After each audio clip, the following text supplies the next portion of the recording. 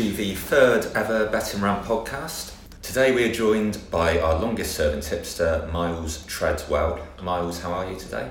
Reasonably well, Matt, thank you. Yes, good morning. Excellent. As I've said, you're our longest serving tipster. You've been with us a good few years now. For those that don't know you, could you explain how you came to be in this industry? My association with you, to put it that way, began in 2012 when you ran a tipster competition which I entered and eventually won. That led to a service beginning at the beginning of 2013, and then at that time Agora had three separate horse racing services which merged into one in February 2015, and which became known as the Syndicate and has remained so ever since. And 3.5 years later, we're still going strong. Yeah, actually just going through our results, and each year they've improved so far, so that's obviously good news. And you also run a second service called the Racing Code. Yes, that began in 2016. That's a slightly different angle or slant of approach, still, as far as I'm concerned, on flat racing, but it comes from the starting point of looking at trainers, either their little fortes, such as 2-year-olds, debutants, or the trends that tend to happen with runners from a particular yard, such as vast improvement from their first to second run of the year, or a particularly improved performance when a certain jockey's booked. So it's looking for little angles that you wouldn't necessarily extract from the form book unless you were aware of its existence before your search. Yeah, so it balances quite nicely with the Syndicate then, because they are two very different services, as you say. They have completely different starting points, but they also tackle different races. For example, the races I prefer to have a go at with the Syndicate are races that involve older horses, whereas in handicaps, whereas the Racing Code will often have a lot of 2-year-olds, maidens. Occasionally there's an overlap, but it does increase the scope of the number of races that can be looked at. Yeah, as you say, you're sort of focusing on the lower end of the spectrum in terms of quality for the Syndicate. I'm the opposite in that I focus on the high class jumps racing, the Cheltenham Festival, that sort of thing. What was it that attracted you to that lower class? I think you need to specialise and focus on a small percentage of the race. There's so much racing. If you try to know a lot about all racing across codes, across ages, across distances, classes, you'd be swamped. You wouldn't be able, or you'd be less likely to have an edge. And the advantage that I or anyone else can have over the bookies is that they price up every event, many markets on each event, and we can be selective. We can just pick 1, 2, 3, however many selections a day, a week, a month, and if we can find an edge, find an advantage, know a little bit more than they do, then the advantage is in our hands. Yeah, I think specialising is such a key thing. I think certainly with my side of things, interestingly, last season was the least number of selections I've ever put out by far, and it's also probably the best year I've had, so quite a natural correlation there. The more you specialise, the better you can be at that area. So we've had a few questions in and things to discuss from some Syndicate members. The first one we'll start with lay betting. I know you were sort of playing around with some lay bets as a bit of a trial run earlier this year. Would you say it's worth the time for the returns and the effort? Possibly not. The difficulty I found with laying is twofold, really. One is obviously you can only use the exchanges, and the liquidity available is fairly small early in the morning, and by the time of the off, that's increased, but prices could be drastically different. So if if you're looking for, whether you're backing or laying, the price and the value is key. So when you're looking to lay, you're looking to find something that's less likely to win than the price suggests. And that may be true at 11 in the morning, although there's very little money at that price. And if you've got a membership of a service all looking to lay at a similar time, it's going to be very hard to match those prices. So that's going to be frustrating for those that can't get that price. And if you lay it later, then there's the chance that the price can be vastly different. So it's a tricky one. How we tried to get around that was by stating a price range, and if the selection had drifted out beyond the highest point of this band range, then it wouldn't be a bet. Again, that's less than satisfactory because the value has gone. So you were right in the perception earlier in the day that this one is priced too short, and but the chance has gone. So it was frustrating to have that happen a lot. Whether it's worth the effort, I think it probably could if it was the primary focus, but with two services, as discussed earlier, it's probably an unnecessary distraction, and I think there's more scope for profits from concentrating more on the two existing services. Yeah, I think personally it's a bit like in-play trading, in that there are good opportunities there that they maybe don't translate to a service with lots of members especially well. Almost one of those things where you're better off trying to figure it out for yourself and getting the prices that you want to be laying at. £12,643.40 in the 2015-16 season, £14,668.50 in the 2016-17 season, £17,406.80 in the 2017-18 season. That's what you would have made if betting my syndicate selections to £100 a point stakes. Does that sound good to you? If so, click the link in the podcast intro and you can join my band of merry men today. Got a question.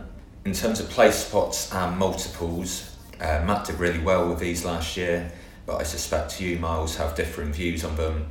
To me, it's counterintuitive to have them in the most competitive meetings, e.g. Cheltenham or the flat festivals, but Matt did well with them last year. My view would, I think, be closer to Miles, in that a lower class meeting with not too many clear-cut individual bets, but a feel for a good few favourites and some outsiders may be a better opportunity. Do you want to go first?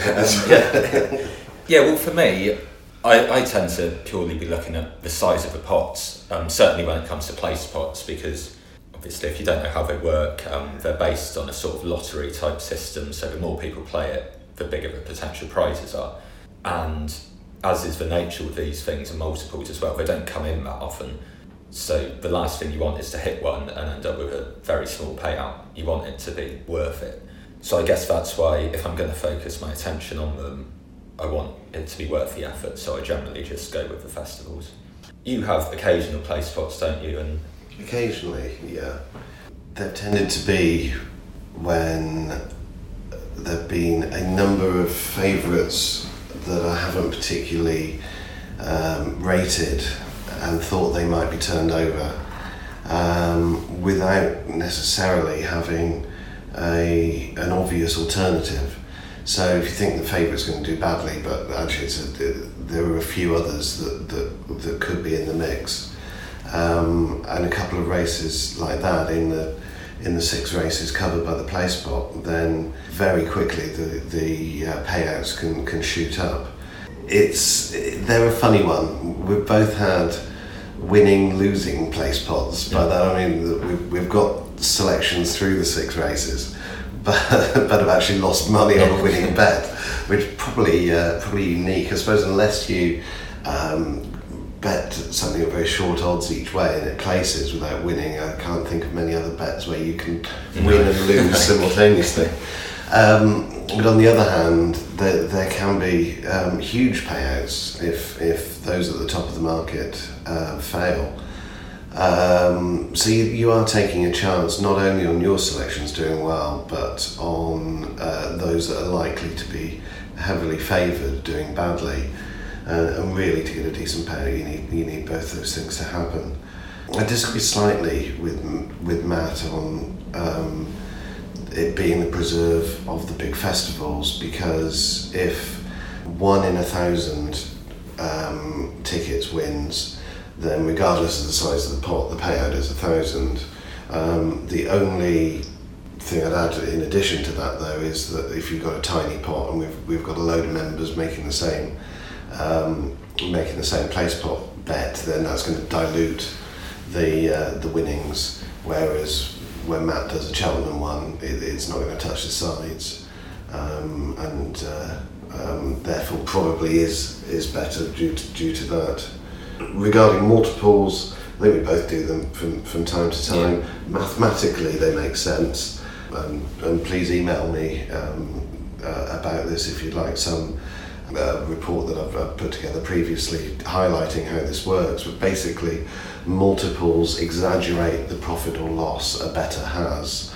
So if you have a positive edge, that will be exaggerated or increased by placing multiples. And if you're a losing punter, as most punters are, then that will exaggerate the extent of your losses, which is why bookmakers love them so much and heavily promote them. The only thing, of course, to take into account is that if you're placing multiples with big odds, they're not going to come in very often. So the size of a bank needed to stake high odds multiples is going to be enormous, and therefore your stakes are going to be tiny. In which case you might be better off placing singles, but in terms of return on investment, multiples exaggerate the profits or loss, so with a positive edge they are worthwhile if you're sensible. Yeah, that all makes sense.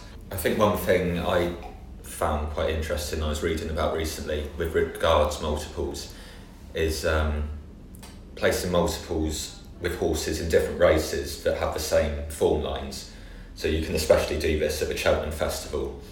So there's been 2 horses running in 2 completely different races, but they've run a close first and second in the previous fixture, because that way you're naturally getting much bigger odds because you're putting them in a double or whatever else. But there's a good chance if one runs well, they're both going to do well.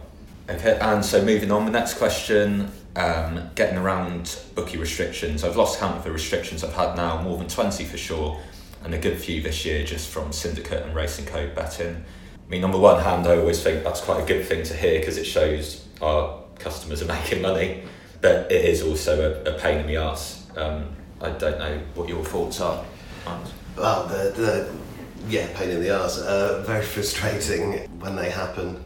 I don't think there's a perfect recipe for keeping accounts open, but there are many little things you can do to help preserve the lifetime. I think you have to be very cautious when you open a new account, because you are one of 2 things. You are either new to betting, in which case that will be pretty obvious. You'll be backing Harry Kane to be the first goal scorer, Andy Murray to win everything, including the Ryder Cup. You'll be backing Man United, Man City, Liverpool to win every game, and England to win 5-0 against Spain. It's what you're not going to be doing if you're brand new to betting is picking out the 5th in the market in a maiden at Wolverhampton on a Tuesday afternoon as your first bet.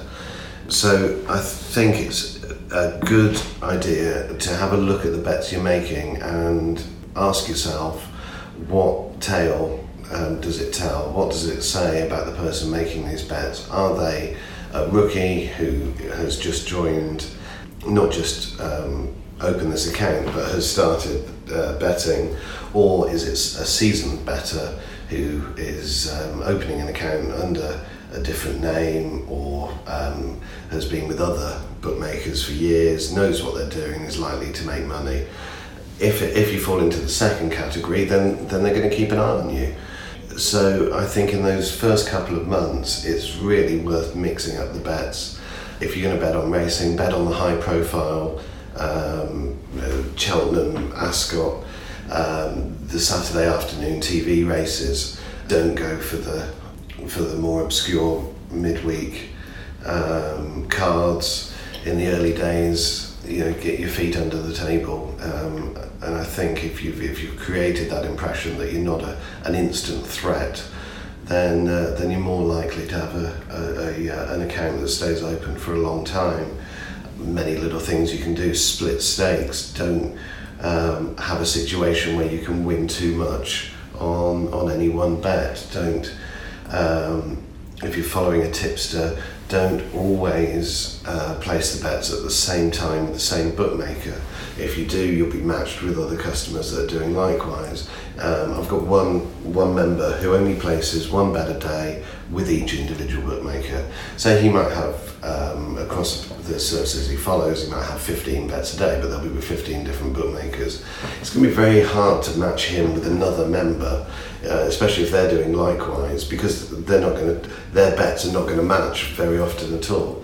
So I think there are ways of staying under the radar. If you just open an account, put your full stake on an obscure market, follow the same tipster at the same time every day, you're going to get flagged up. So it's not ideal, and it would be much better for us if bookie restrictions and bans didn't occur, but they do, and we have to try to do what we can to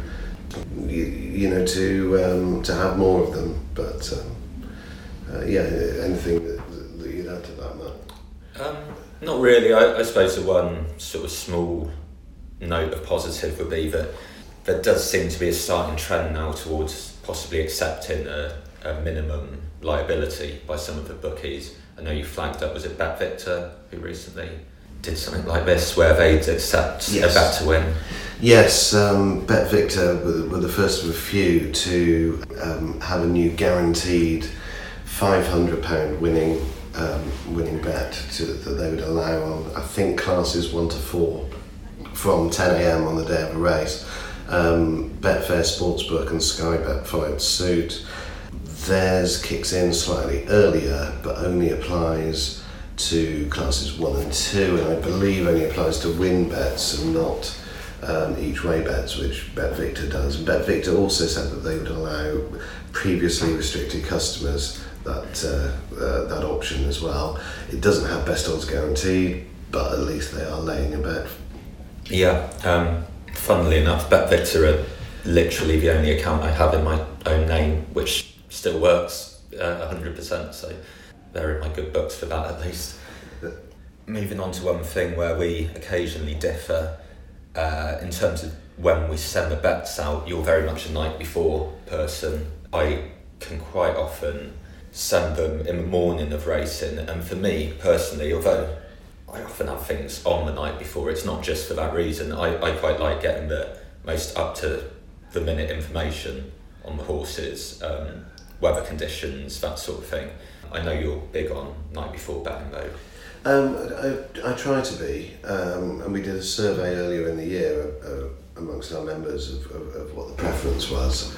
I would have been perfectly willing to switch to putting bets up on the day if that had been the most desired option, but it wasn't. I think it was around about 90% voted to keep the bets being posted the night before.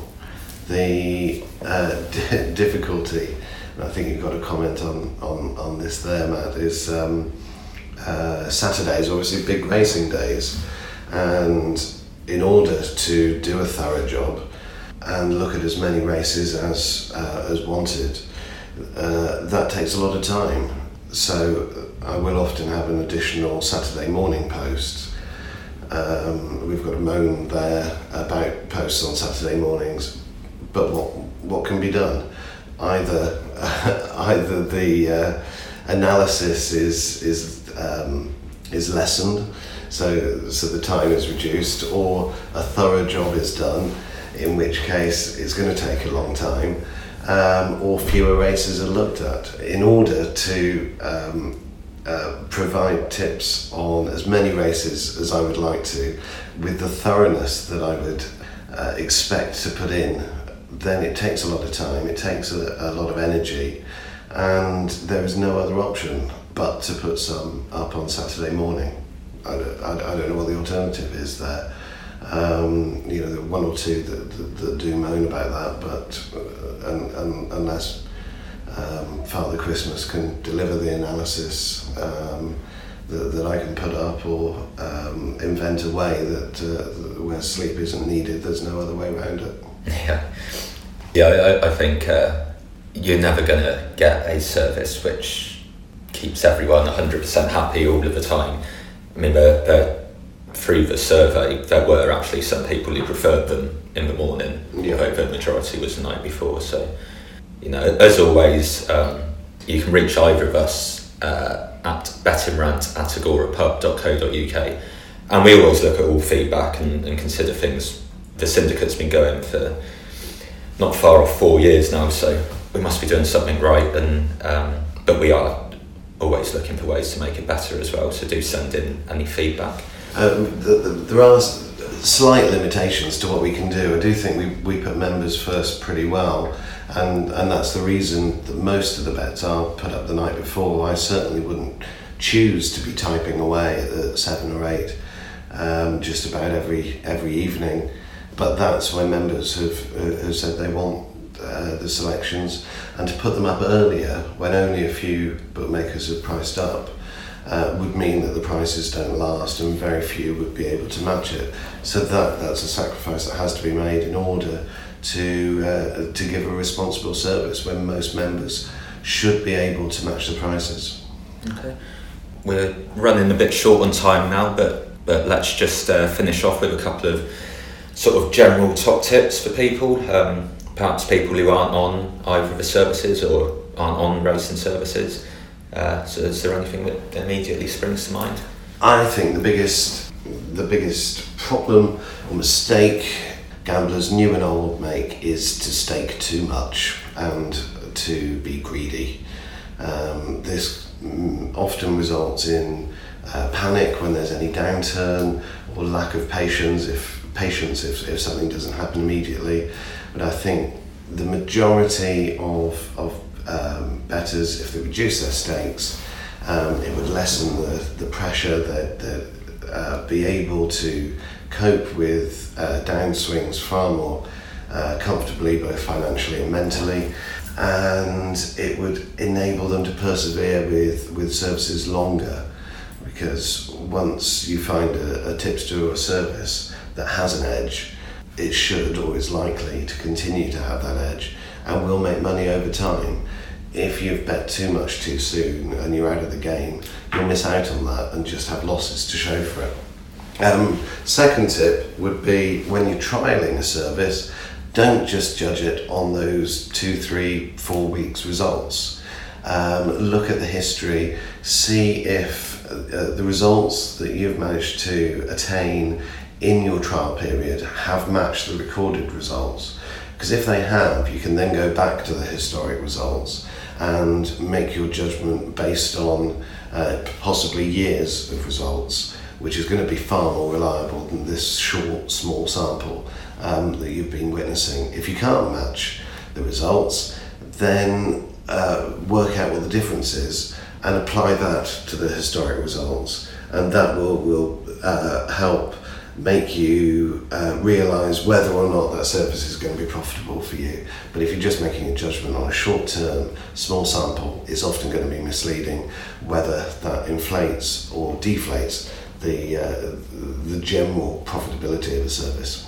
Yeah, I think to tie in with that, I know you're quite opposed to paper trading, which is probably quite a controversial thing to some people, and almost sort of goes against our stance on being sort of responsible service providers and telling people they should have a set bankroll and to, bear in mind that winning runs and losing runs and whatnot.